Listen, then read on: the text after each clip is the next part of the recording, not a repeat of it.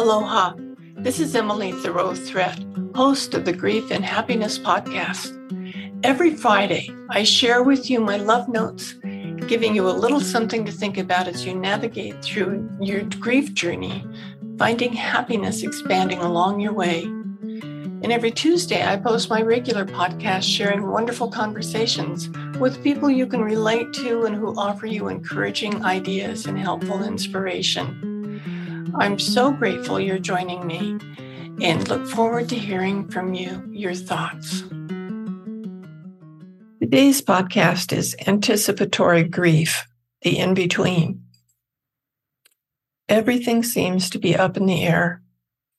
Anticipatory grief comes before a death or a great loss. When you discover that someone you love has been given a terminal diagnosis, that anticipatory grief starts right then. Anticipatory grief can also occur when you just think of something that may happen. My dear Black friend who has 4 sons has bouts of anticipatory grief when she just hears about George Floyd or Elijah McClain or Rayshard Brooks, or way too many more Black men killed by police. Or it may happen when you look to your elderly mother's eyes and you wonder how much longer she'll be with you. When you deal with anticipatory grief, you're likely to have a constantly shifting range of feelings which keep you off balance so that you never quite know what is actually happening. Before Ron died, he lost 37 pounds in 1 week and became very weak. When I looked at him, I saw the handsome, strong man I'd always loved. I was shocked later when I saw a picture of him taken at that time, which showed a weak, emaciated man, not my Ron. We tend to see what our hearts want to see. I dealt with my anticipatory grief by staying so busy with his care that I didn't allow myself to think that soon I would no longer have those tasks to keep me busy.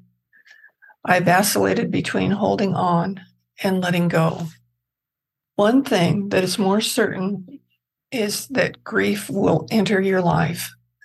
The experience you are having now might help you prepare for it, or it may have the opposite effect of terrifying you with the thought of having the experience again. Recognizing when grief may be coming can allow you to start to deal with it before the situation is acute. The most important 2 things to deal with at this time are spending the best quality time possible with your loved one and taking the best possible care of yourself.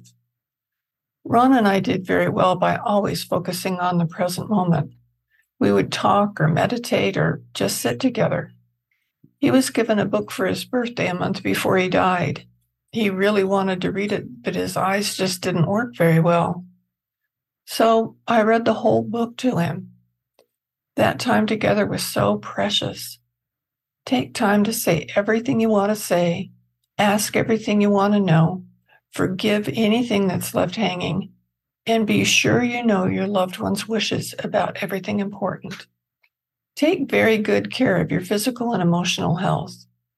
Seek out others in similar situations and hear their stories. Often we think we're the only one to experience something like this, and no one understands how we feel. Yet, that's not the truth.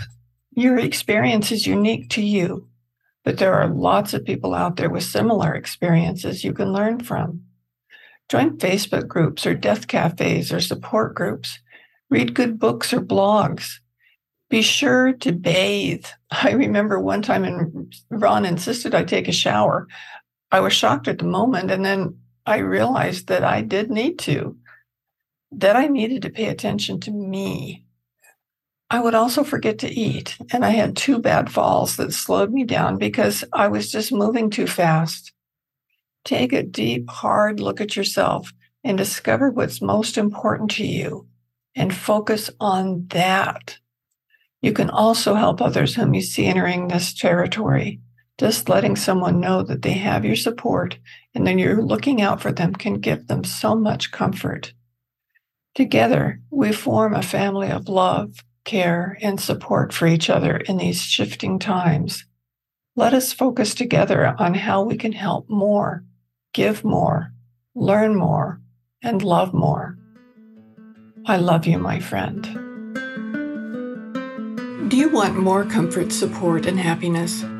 Join the Grief and Happiness Alliance. Visit my website at lovingandlivingyourwaythroughgrief.com and read my book, Loving and Living Your Way Through Grief.